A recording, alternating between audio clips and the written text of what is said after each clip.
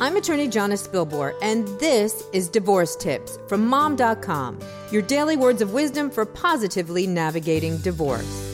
Today, be prepared. The top 5 things you should do before filing for divorce. Divorce is a decision that typically doesn't happen overnight.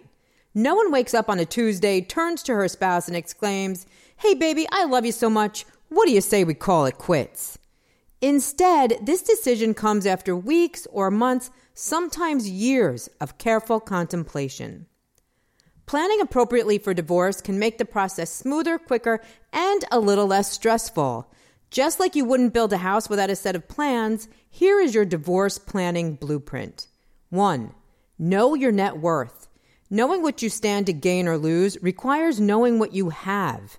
Gather and make copies of your bank statements, your retirement accounts, your stock portfolios, your credit card statements, your mortgage statements, insurance policies, loan accounts, and any other statement that will prove your net worth.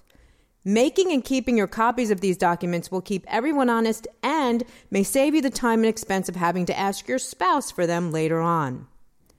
2. Get a post office box and change your mailing address.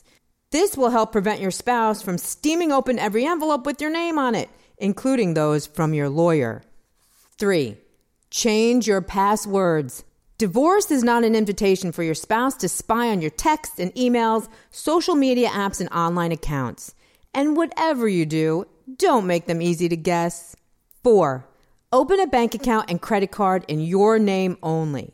Once the process has begun, you may need court permission to make certain expenditures, like hiring an attorney. Make sure you're financially able to move or buy food or otherwise get the ball rolling, even if your spouse closes your joint accounts when you least expect it. And 5, consult with an attorney to help you manage your expectations and give you a glimpse into the legal process. An hour or 2 of quality time with a knowledgeable divorce lawyer can save you a whole lot of time and money down the long and winding road of divorce. Tomorrow on Divorce Tips, 5 super simple ways to reduce the high price of divorce. This has been Divorce Tips, brought to you by Mom.com.